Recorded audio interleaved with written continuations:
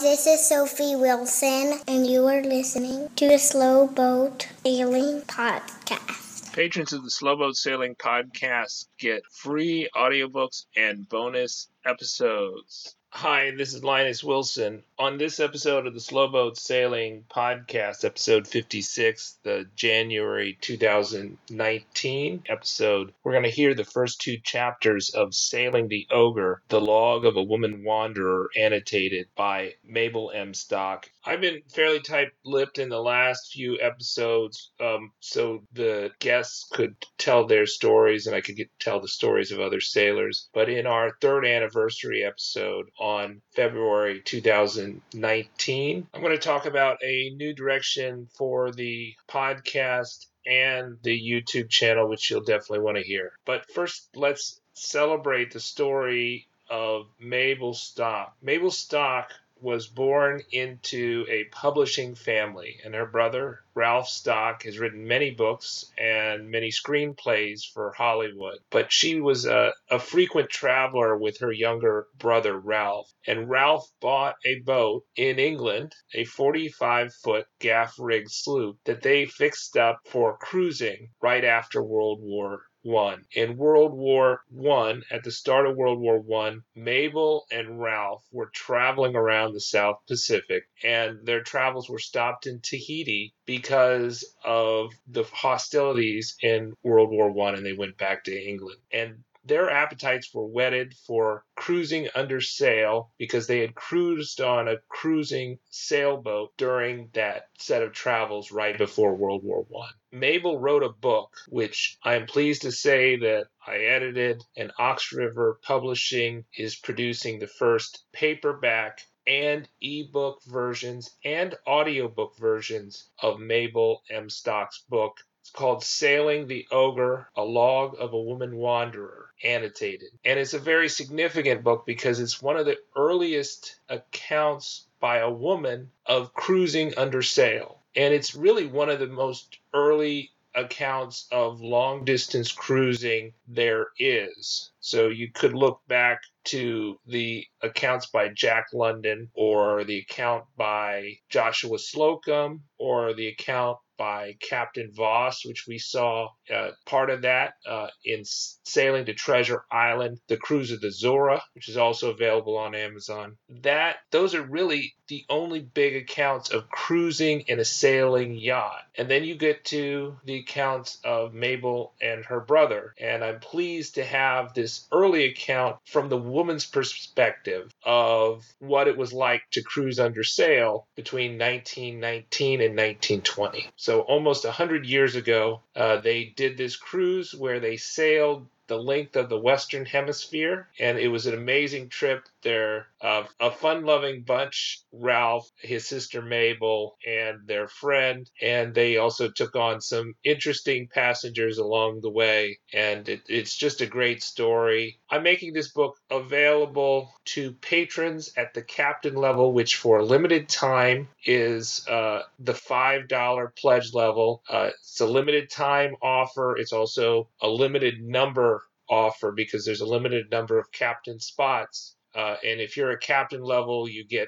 actually 4 audiobooks. You get my groundbreaking book, How to Sail Around the World Part-Time. You get Sailing to Treasure Island by Captain Voss. You get Slow Boat to Cuba, about the first leg of our part-time around the world trip. And then you get Sailing the Ogre, The Log of a Woman Wanderer by Mabel M. Stock, all with a $5 pledge. But you're going to get the first 2 chapters of this. Patrons of the podcast at lower levels will get chapters 3 through 5, and then chapters 6 through 9 in the editor's note and biography are exclusively to captain and higher level patrons. So that includes admiral, senior associate producer patrons, that includes corporate sponsor patrons, and that includes title sponsor and executive producer star patrons. If you like to read books and not listen to them, then you can get Sailing the Ogre, A Log of a Woman Wanderer on Amazon at all its country sites, both in paperback and ebook version exclusively.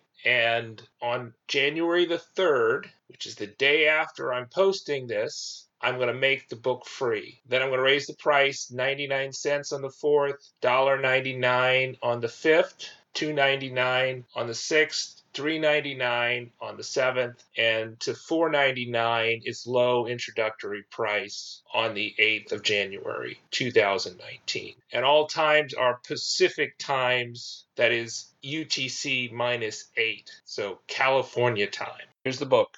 Enjoy. Sailing the Ogre. The Log of a Woman Wanderer by Mabel M. Stock. Annotated. London William Heinemann Limited. First published January 1923. Dedicated to the brother in the boat, without whom the cruise would have been impossible. Read by Linus Wilson. Edited and annotated by Linus Wilson. Copyright 2019 Linus Wilson. Oxford River Publishing, Vermilion Advisory Services. All rights reserved. Lafayette, Louisiana. No portion of this recording may be reproduced without the express written permission of Linus Wilson, Oxford River Publishing, Vermilion Advisory Services. Chapter 1 introduces the crew, describes our floating home, we take a passenger, we set sail, arrival at our first port. Having been told by a number of people that I have accomplished rather an unusual thing for a woman, it has occurred to me that some of my own sex may be interested to read of my experiences during a 12,000-mile cruise as hand aboard a 21-ton cutter during her voyage from Brixham, Devonshire, to the South Sea Islands. To begin with, I must point out that the keynote of our undertaking was economy, for I do not think such an impecunious trio ever set sail on a long cruise. Ever since the war had nipped in the bud a former enterprise of this kind, it had been a long-cherished dream to sail our own ship through the South Sea Islands. As we were afraid of growing old and decrepit before accumulating really sufficient means for the undertaking, we made up our minds to start without them and stand by the consequences. Before going farther, I had better introduce the ship's company. It consisted of my brother, to whom the Ogre belonged, and who bore all expenses of fitting out, harbor dues, running expenses, etc. It included Steve, a friend who relied solely on his army gratuity and pension as a wounded officer, and myself, the owner of an infinitesimal income. In order to accumulate enough money before departure, I resorted to the selling of a few sticks of furniture I possessed, pieces of jewelry, and even some of my music. As I could be of no use to the boys while fitting out the Ogre, I took a most unpleasant position as nurse companion to an exacting old invalid lady in order to save the expenses of board and lodging during the 4 months before sailing. By this means I scraped and saved enough to buy a modest trousseau, pay my share of ship's stores and trade goods, and start with little under £100 sterling. The Ogre deserves a short description, as a more suitable craft could not have been found for our purpose. She was built in Norway as a lifeboat for the fishing fleet and sold to a man who fitted her below as a yacht. She was 47 foot overall, 15 foot beam, 7 foot 6 inches draft, cutter rigged with a 13 horsepower auxiliary engine. Her spars were enormously stout and strong, and her sails of exceptionally good canvas. Below decks she was like a compact little flat with forecastle, saloon, sleeping cabin, and engine room, each leading into the other with no alleyways to take up unnecessary space. When both hatches were open, a draught could pass straight through from stem to stern, which was a boon in hot weather. In the forecastle were 2 built-in bunks, one of which Steve occupied. The cooking, such as it was done there on Primus stove screwed to the table, which formed the top of one of the freshwater tanks, holding 150 gallons. Lockers fan along each side and serves as seats. The cupboards would have gladdened the heart of any housewife. There were 4 of them. One was for crockery, with grooves, ledges, and circles cut in the shelves to hold the various articles firm in a seaway. One was for pots and pans fitted in the same manner. One was for retail stores, as we call them, and one was a larder. The saloon looked like a charming little sitting room when the loose covers of the blue and green Liberty cretonne were on the cushions. The mast case jutting out from the forward end formed a cozy corner on one side. The piano stood across the bulkhead between the cabin and saloon, and one of the 4 commodious cupboards formed a little sideboard,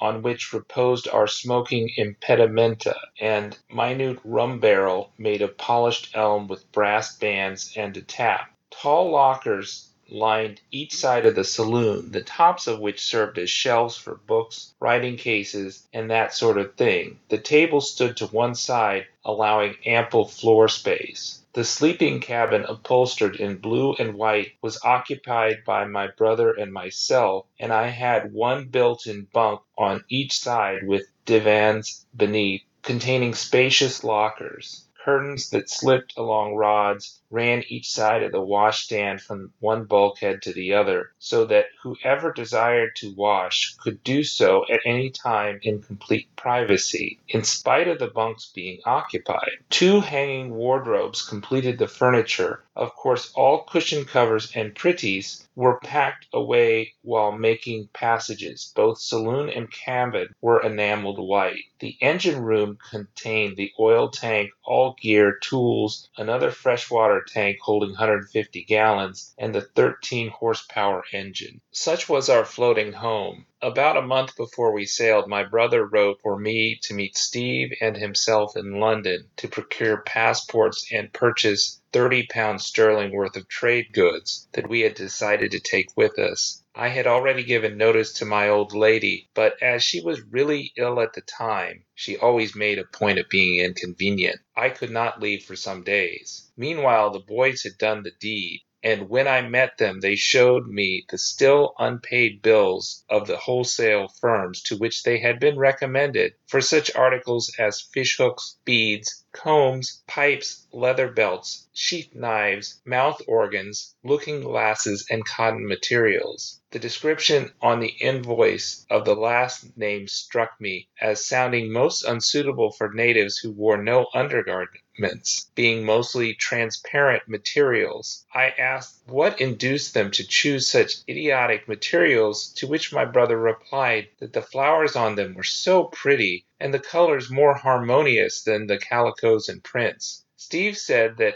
in the pictures Indian women always swathed themselves in diaphanous draperies, so he imagined it was the correct thing. I decided to visit the wholesale house and return the goods. The boys said at once how like a woman to give a lot of unnecessary trouble to the wretched shop assistants, but as it was a question of sinking a portion of our small capital in an endeavor to make money for carrying through our enterprise, I spoke to the manager and made the exchange most amicably. Procuring passports and obtaining visas was no joke, and it took so long that only a few days could be spent by my brother in choosing charts, and I finished the purchase of my household linen. For months I have been buying materials when I saw anything reasonably cheap and sent them to a dressmaker who had made for me ever since I left school. She had all my measurements, and I used to send a sketch with each batch of material. She would make the dress, all but the finishing touches at her leisure, and then keep it for me to try on later. In that way, one morning's fitting was sufficient for the lot.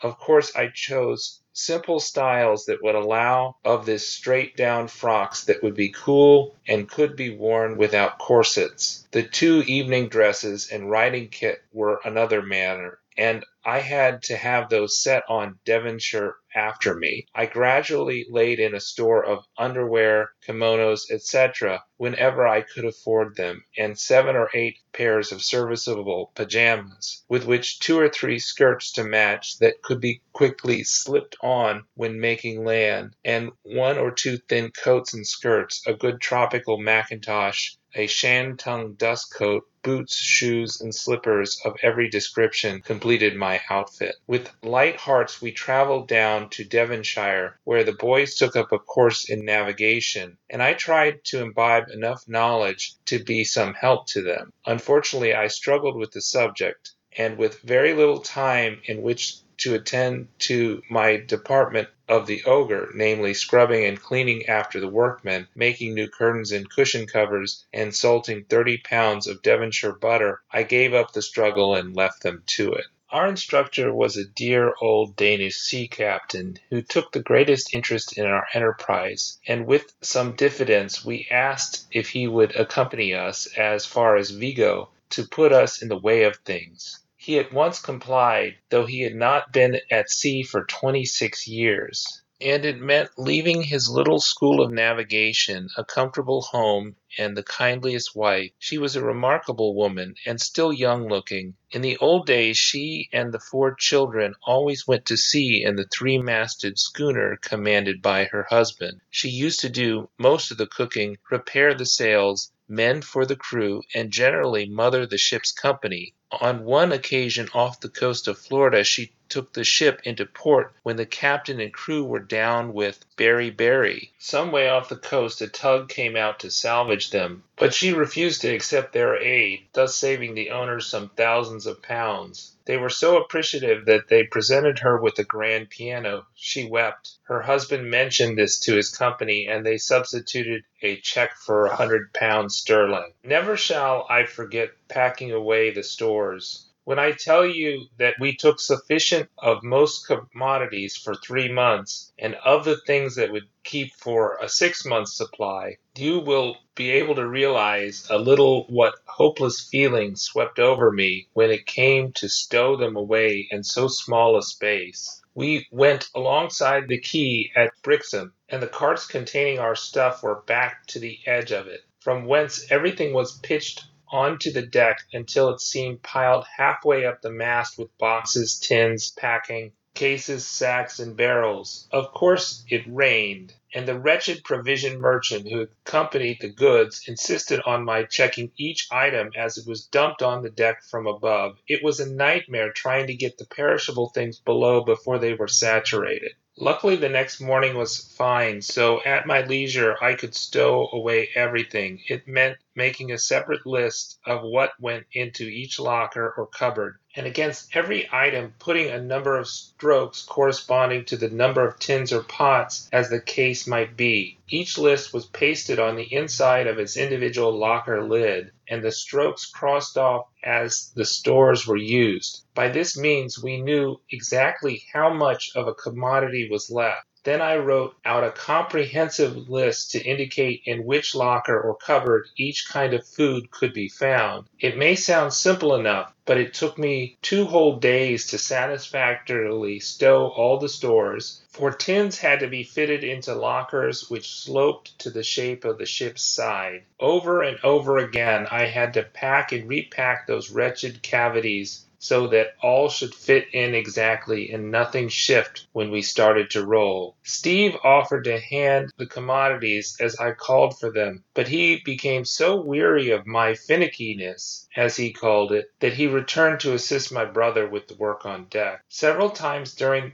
our cruise I patted myself on the back with regard to the same finickiness, as the only mortalities were a jar of jam and a bottle of lime juice, whose cork came out and caused the sticky fluid to dribble into a 40-pound sack of brown sugar. One locker was kept for emergency rations in case we had to abandon ship, and this contained ship's biscuits, tinned meat, tobacco, cigarettes, and a bottle full of matches. Our emergency breaker was lashed on the port side of the deck, while alongside the quay we took on 300 gallons of fresh water, which was the limit of our tanks, we arranged that each member of the crew should be allowed 3/4 of a gallon per day to be used as he pleased, and the other 1/4 of a gallon to be used for culinary purposes. It must be mentioned that while attending navigation lessons, the boys conceived the brilliant idea of advertising for a passenger who would pay to be conveyed to the South Seas in a far more original, though less luxurious manner than by steamer. We were loath to break into our friendly trio, but acquisition of ill-gotten gains was an absolute necessity, so we inserted an advertisement in one of the weekly illustrated papers, and the extraordinary letters in reply would fill pages. No mention of remuneration was made in most of them. Several applicants wished to get out of England, as it proved an unpleasant country after the war. One, lacking both sea experience and money, would be willing to work for his passage and board to any country far removed from England. He would have been useful to us, as considering we were almost novices ourselves. Another was a great admirer of my brother's South Sea stories. He wanted to study his methods and would be willing to accompany us if we could see our way to supplying his food and kit. My brother's methods consisting in yawning loudly, bewailing the dearth of ideas, and offering me vast sums of money for plots, which I am unable to supply because I did not study navigation. For these reasons, this particular applicant would not have found it a money-making proposition, I am afraid. Several women applied, for the most part through lack of occupation after having worked hard during the war and feeling at loose end. The majority of these offered large sums to accompany us, and my brother thought it would be an excellent idea if I considered one of them. But as I pointed out to him, I did not know a single one of my own friends I would have cared to ask to join us for as much as I should have liked the congenial companionship. I thought it required a special brand of woman for the job in hand. I don't for a moment wish to intimate that I consider myself a paragon in any way, but as I had done something of the sort before, though in a much smaller way, I knew the drawbacks that would confront a woman who started with the idea of having a lovely time. To begin with, it requires excellent health, also more muscular strength than is ordinary to the average girl. I am thankful to say I possess both of these, for I have been keen on gymnastics, mountain climbing, riding, etc., ever since I was a kiddie. During the war, I was employed in manual labor of a rather strenuous description. Another thing is, the life aboard so small a ship as the Ogre entails a very intimate, some would say immodest associations with the other sex. For example, more than once, if all hands on deck was shouted, it was my job to dash to the tiller and to keep the ship on her course. Whoever had been below was probably clothed in nothing but a towel, owing to the great heat, and when rushing on to deck to help, his exertions might deprive him of even that. Again, the least exacting woman expects certain little courtesies which it would be impossible to accord under the circumstances. That is why I made a stipulation with the boys that they should treat me like a man while on board, and that we should all work exactly alike as regarded the daily routine. Added to this, there was the possibility that the lady might weary of such conditions lasting for months and perhaps years, for we had no idea how long our cruise would last, and wished to leave us, in which case it would be impossible to dump her alone at even a civilized port, much less on some South Sea island. To continue to carry an unwilling victim was not to be contemplated at any price. Thus it was that which caused me to think that none of my intimates was suited to our undertaking. I vetoed the idea of carrying a perfect stranger, even though she were willing to pay a small fortune for the doubtful privilege. The only really satisfactory answer to the advertisement came from an old yachtsman who had just retired from business and hearkened to the call of adventure at the age of 63. He ran down to Devonshire to inspect the yacht and crew, and incidentally to be inspected himself. With mutual satisfaction, he slept the night aboard, and left after arranging to become our passenger as far as Tahiti, Society Islands. If he wished to continue the motion to Australia, could do so by paying an additional sum. He told us he could not leave by the date we meant to sail, so would go by steamer to Gran Canaria, where we could pick him up at Las Palmas on a given date. This was met with great joy on my part, as I knew I could continue to occupy my berth in the cabin and not have to turn out for a few weeks longer.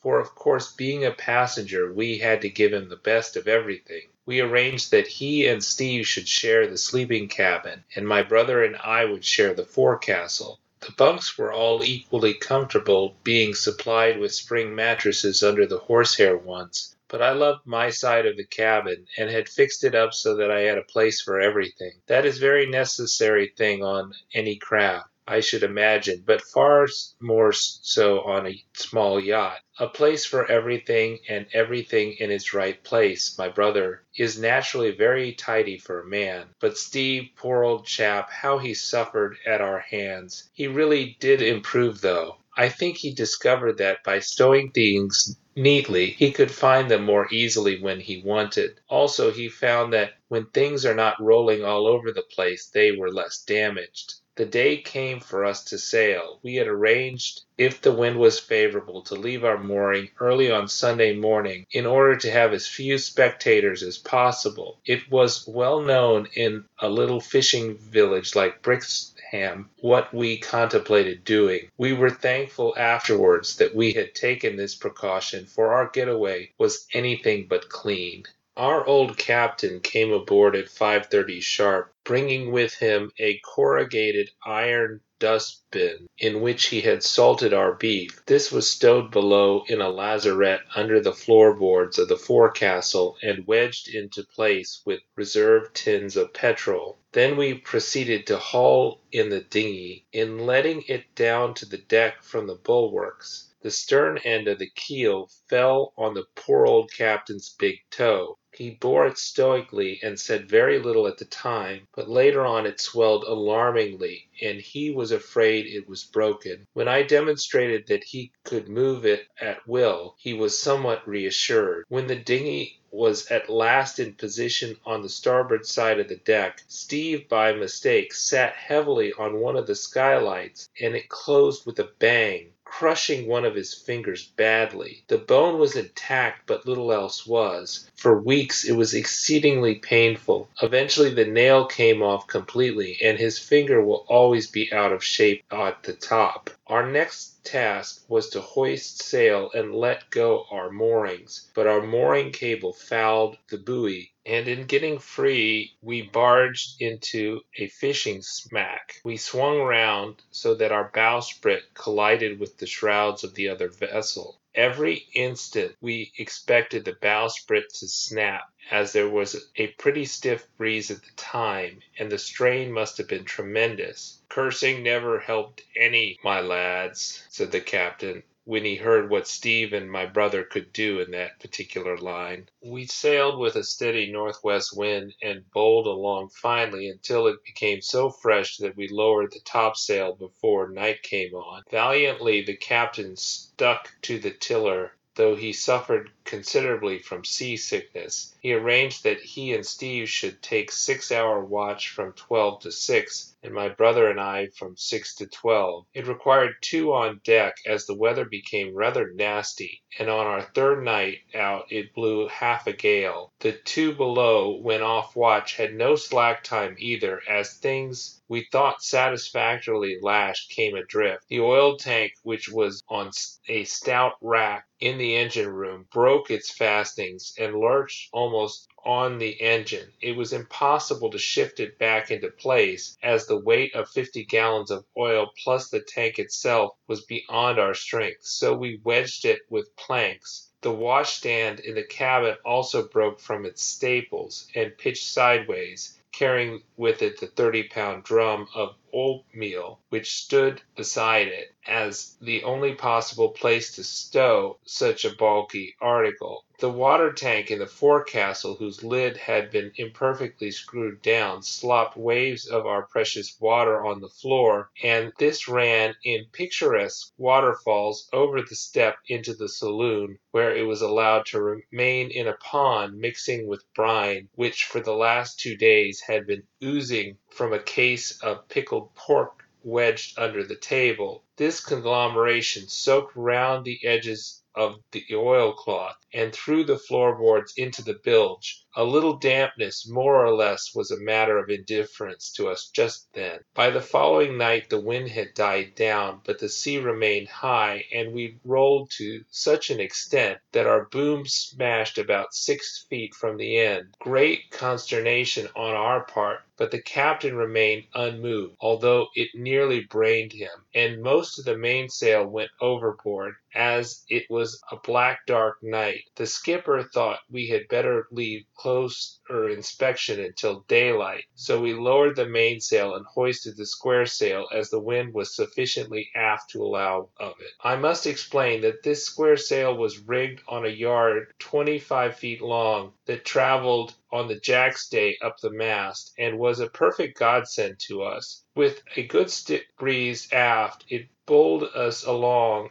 at about 8 knots. If the wind was variable, but mostly not too much on the beam, we could square it round to act as a mainsail, and so save changing sails too often, which becomes a great labor when the spars are as heavy as ours, where when crew consists of such lightweights as respective 10 stone, 10 stone and 3 pounds, and 8 stone and 2 pounds. Editor's note: 1 stone is 14 pounds. That would put their weights at 140 pounds, 143 pounds, and 114 pounds respectively. I assume those were the weights of Ralph, Steve, and the author. If the breeze was very light, a bonnet or additional strip of sail could be laced on the bottom. Why it should not have been at the top, I don't know, considering its name. The next morning at daylight we inspected the damage, and found we were able to take a double reef in the mainsail and make the cringle fast to the broken end of the boom. We sighted the coast of Spain just as the job was finished. From then on the wind died down until midday, when my brother, who amongst other things was an engineer, had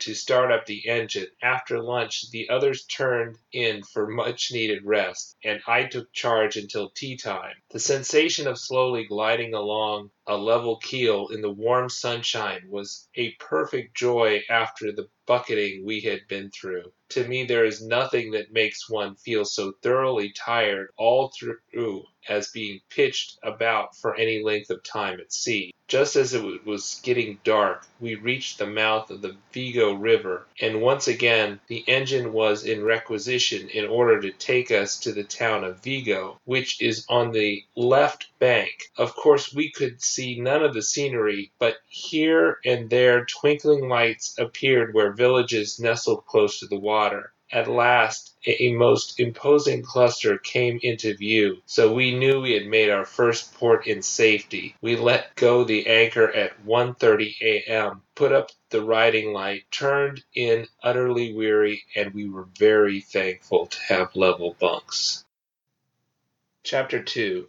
Courtship under difficulties. Exit the captain, we three and the ogre, modes of waking and keeping awake, Las Palmas, we engage a cook, canary fever. Our intention was to sleep late in order to make up for what we had lost, but soon after 5 a.m. we were disturbed by 2 men coming aboard to see what they could sell us in the way of stores and wine. We roundly cursed them, and said all we wanted was sleep. Either they were slow of understanding, or else Steve's halting Spanish, of which he had picked up a smattering years ago in South America, sounded worse to them than it did to us. They smilingly seated themselves on the forecastle hatch and started rolling cigarettes and chatting to each other in voices that could be heard ashore. No sooner had we made them understand that they were not wanted, and bowed them politely into their boat, than the port official came aboard to see our ship's papers. After that, it was useless to try and sleep, so we cleaned up the ship and incidentally ourselves and went ashore. Vigo is a charming town. It was built on a steep slope above the river with a beautiful view of the opposite bank about 2 miles away. Some of the old parts of the town with steep and narrow streets are exceedingly picturesque, and the market is quite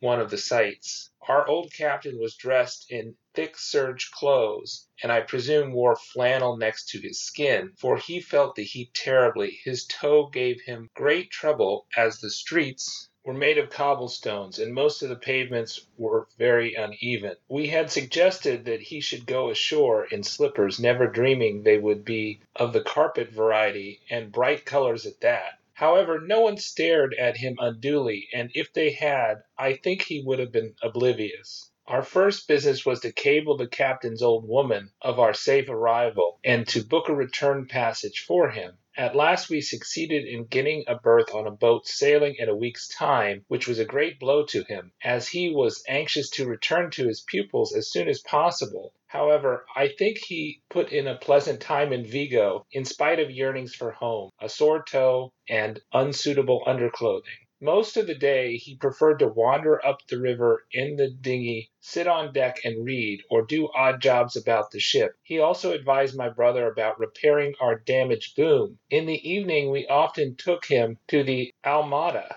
a public place planted with trees and shrubs, and with chairs and seats dotted about. Here all the rank and fashion of Vigo repaired in the cool of the evening, to stroll about and chat with friends, to the accompaniment of a good band. What struck us most was the charming little children. Many of the tiny girls were miniature fashion plates, wearing beautiful silks and muslins, laundered in the most wonderful manner. There the simile ended, for they were absolutely unaffected and without the slightest self-consciousness. They would sway and dance to the music in the manner that would have been ridiculous in English children. At first it struck us that the flappers had rather a thin time of it, for as a rule one youth would be at the center of the bevy of girls. A friend who accompanied us one evening explained that Spanish etiquette forbade a girl to be alone at any time with one of the opposite sex. So girls took in turns to chaperone each other, and if they had any sense, would go about in numbers so the gooseberries could indulge in noisy conversation in order to drown the young couple's murmured words. It seems that when a young man desires to marry a certain girl, he has to spend months in making love at the distance. We saw one couple doing this in the open street. The senorita was leaning from the second-floor balcony, gazing down at a man standing below. He was obliged to take up his position in the center of the road in order to get a good view of his love. Traffic made not the slightest difference. He just stepped into the gutter or back to the other side of the road. He never ceased the eloquent movements of his fingers and hands, which had to take the place of spoken words, and seemed quite comprehensible to the girl, who responded in like manner. Passers-by took not the slightest notice, but I should think we stood for nearly 10 minutes watching proceedings until the lady saw us. Catching my brother's eye, she smiled and waved a hand. He naturally responded with a sweeping bow, whereupon the lover wheeled round to see the cause of that radiant smile and scowled in a manner one associates with a melodramatic villain. Steve was most annoyed and told my brother such things were not done in Spain. When a lover has quite made up his mind that he has found the one and only girl, he approaches her parents. If they consent to the match, the youth has real hard work and an expensive time in store, for whenever he takes his girl out for a motor drive to the theater or concert, not only the mother or sister chaperones her, but the entire family. I must not omit to mention that we engaged an awful-looking ruffian called Tonio as watchman to look after the ogre when we all went ashore, and to row us to and from the quay. Although he was recommended by the port official, he proved anything but satisfactory, but he did afford afford us much amusement. When he rowed us ashore, having deposited us on the quay, he would paddle the dinghy a little way out because boats were not allowed to remain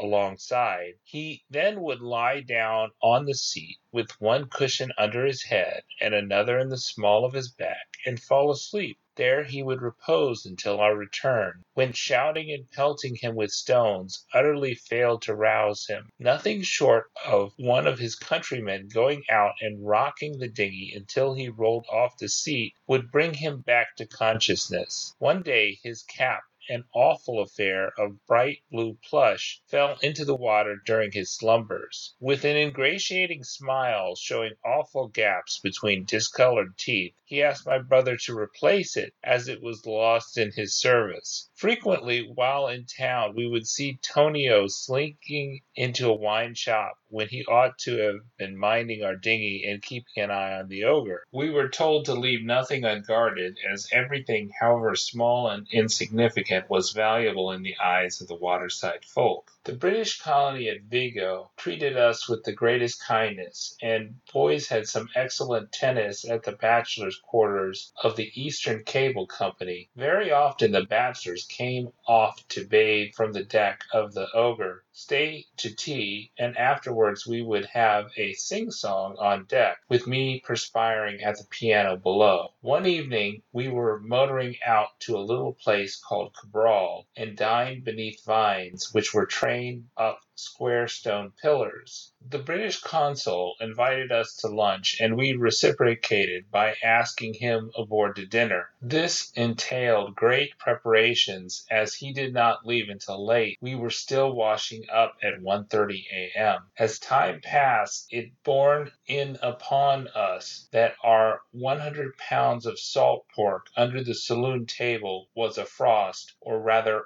a thaw. It still continued to exude brine, so we opened up the case and found such an appalling-looking mess that we decided to try to dicker with the gentlemen who had disturbed our slumbers on the morning after our arrival. We therefore bade Tonio fetch them aboard, and we suggested that we were willing to sacrifice some good English pork for the sake of 10 gallons of vino tinto, the vin ordinaire of the country. They fell over each other to row ashore and fetch the wine, which we emptied into one of our water breakers. It proved very good until it went sour some 4 or 5 days later. So much for the pork and brine that it cost us a good round sum in England. We decided to sail early the morning of the day the captain's steamer left. We were astir before dawn, and having breakfasted, weighed anchor. This was pretty hard work, as there is deep water just off the town, and we were thankful to have the captain's assistance. We motored alongside the wharf and deposited the captain and his suitcase thereon. Our farewells had already been said, and it was with tears in his eyes that he wished us good luck. I do not know what the boys' feelings were. I could have howled when we chugged away down the river, leaving that lonely old man with his suitcase standing on the quay, shouting last instructions to us. I knew we should miss his moral and physical support,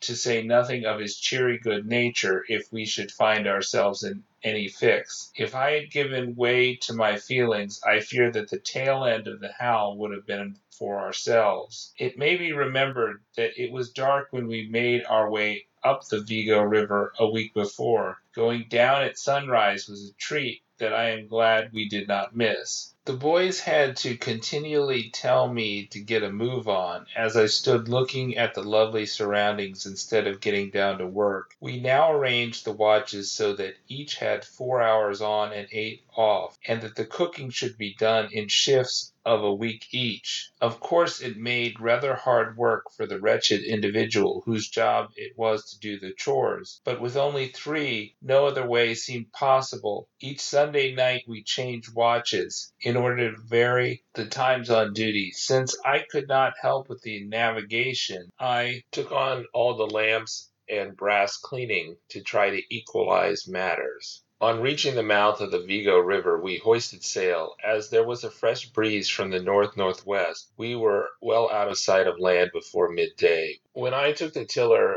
Steve dived below to start in with his first attempt at cooking. I had undertaken that duty during the captain's regime. The wind held during the day died away at sunset but revived again after dark. I started my 12 to 4 a.m. night watch, wishing it were safely over. Although I was not actually nervous, I felt a sense of responsibility in handling the ogre quite alone for the first time. My brother was most decent in telling me not to mind calling him if I at all felt doubtful what to do. Luckily, everything went smoothly, and all I had to do was sit on the side of the steering wheel and hold the ogre on her course. I was too new to feel at all sleepy that night, but later on all of us suffered agonies of drowsiness during our night watches. The mere fact of keeping one's eyes fixed on the swinging compass card, brightly lighted by the binnacle lamps, while all else was in darkness, gave one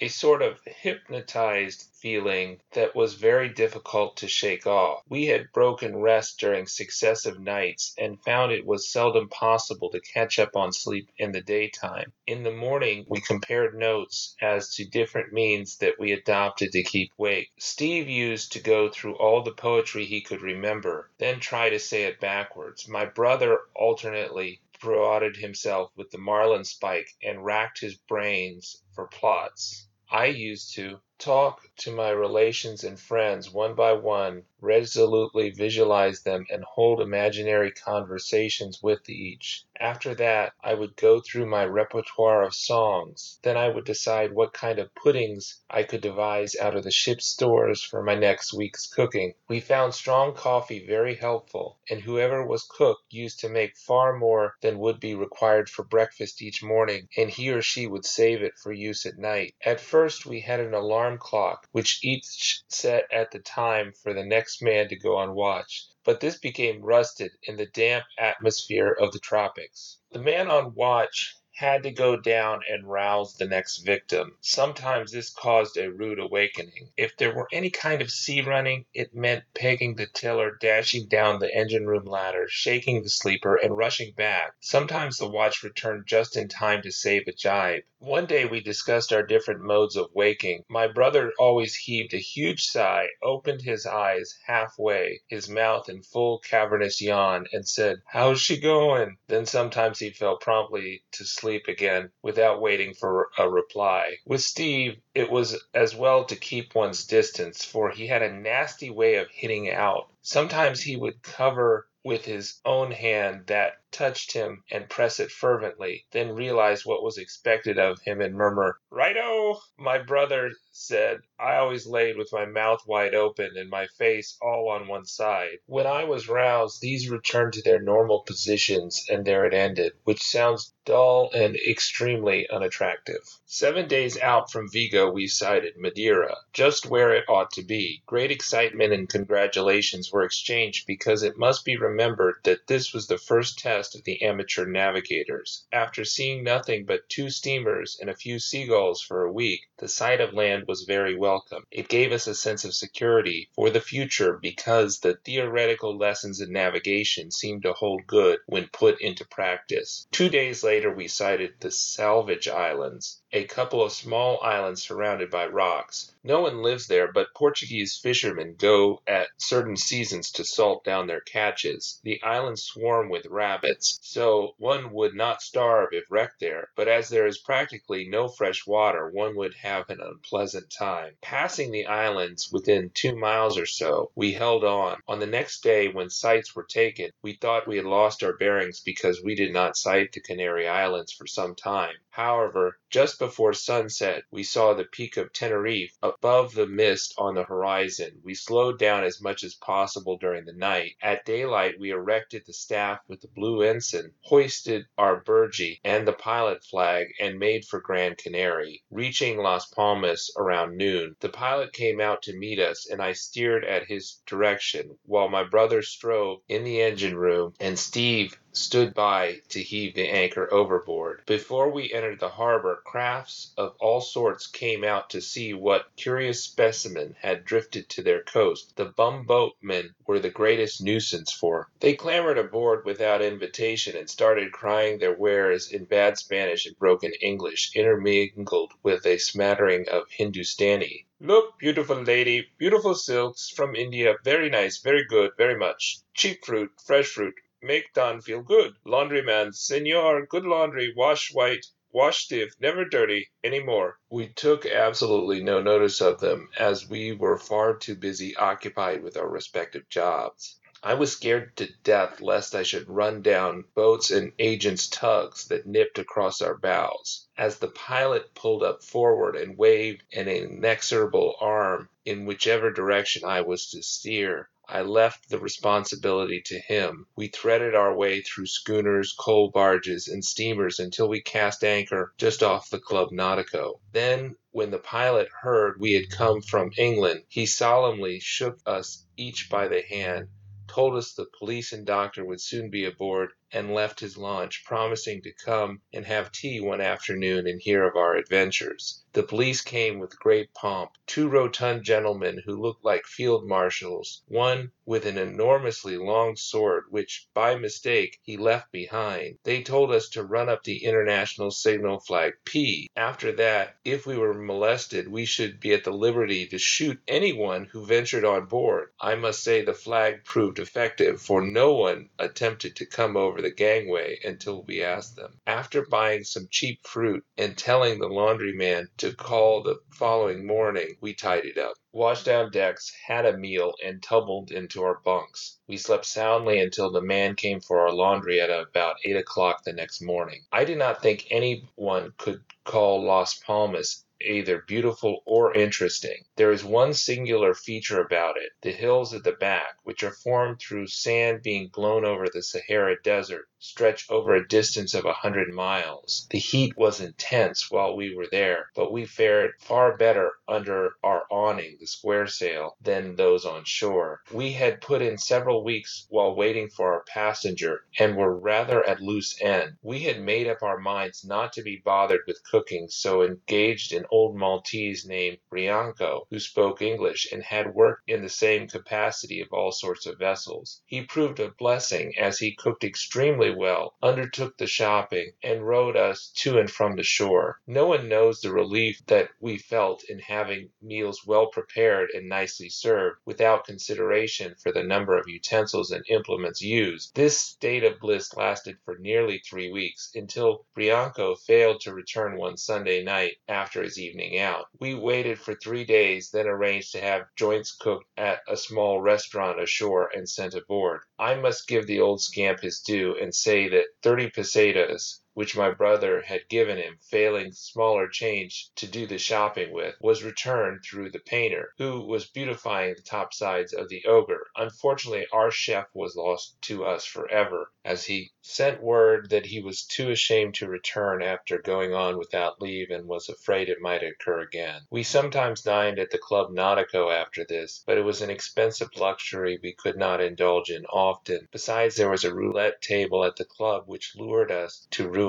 It was hard not to finish up an evening by doing a splash, which invariably ended disastrously. There is a horrible form of dysentery at Las Palmas called canary fever. Steve was the first to go down, as he had a weakness for that sort of thing. He was really ill with it. I came next, and my brother last. It made us feel so weak that we decided to go to Fergus, a village in the hills. Steve would not budge. I think really he felt too limp to face the 3.5 hours shaking in a public motor omnibus, or else the roulette was just too great an attraction. Anyhow, he elected to stay aboard. My brother and I took suitcases and caught the motor to Fergus, arriving about 6 o'clock in the evening. The scenery was certainly worth seeing, as it was so unusual. The road led up through the sand hills until we came to a rugged red rocks and earth, over which a winding track led to the to heights in the interior of Gran Canaria. Aloes and cactus were in abundance, the latter most covered with the cochineal beetle, which was attracted to the cactus by a sort of film like spider's web, giving the effect of a blight. We arrived at the fonda at about 6 p.m. It was filled with a noisy crowd of youngsters and a few elderly people.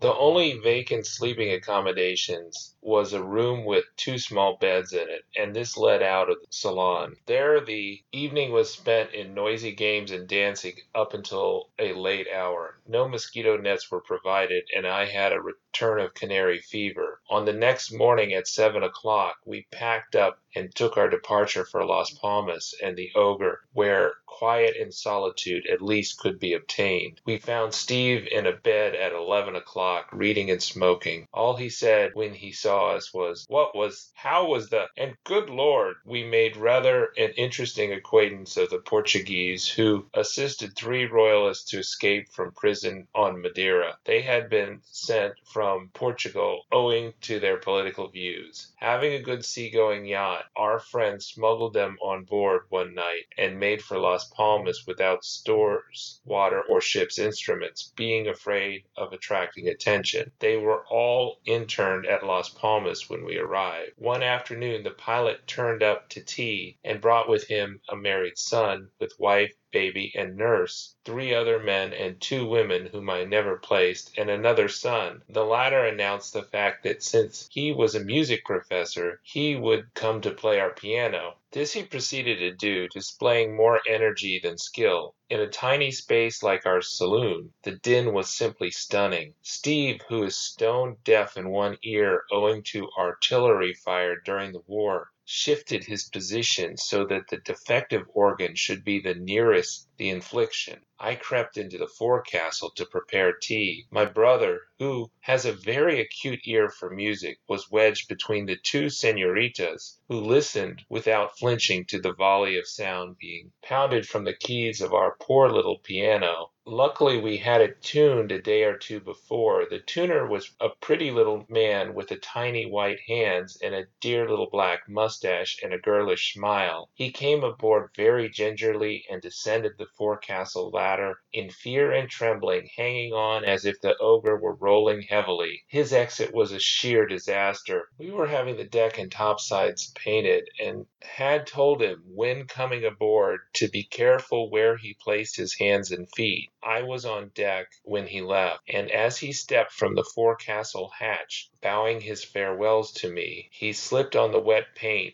and, in a sitting position, glissaded into the scuppers. A leak in the stern of the Ogre had been worrying us for some days, and was at last located by my brother as being between the stern tube of the engine and the ship's timbers. It was decided that we should have to go on the slips, which was accordingly done at some expense, but no inconvenience, as we remained aboard. It must have been during that time that a rat came to live with us. We borrowed some traps from a friendly schooner captain, and set them all. One was like a rabbit trap with teeth. Another was a big wire cage with a door that dropped when the bait was touched. The third was just an ordinary mouse trap of the back-breaking variety. It was the last that did the trick, but it only caught the poor beast by the nose, and it was the noise of the rat ramping around the saloon with the trap hanging to its face that woke me. I called the boys. After trying to string round the legs of our pajamas, we got all sorts of implements and ran the culprit to earth against the washstand and behind the oatmeal barrel case in the cabin. There it was beaten to death,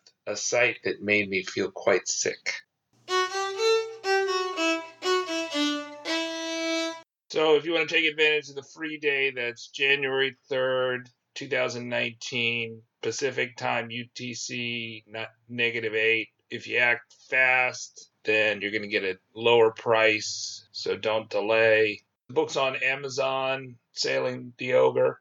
And if you want the audiobook, make the $5 pledge at patreon.com/slowboatsailing. It's a limited time offer while supplies last. Have some fun on the water. My name's Linus Wilson. Till February 2019, goodbye. Hi, I'm Jana Wilson. Thank you for listening to the Slow Boat Sailing Podcast. Subscribe to our free newsletter at slowboatsailing.com.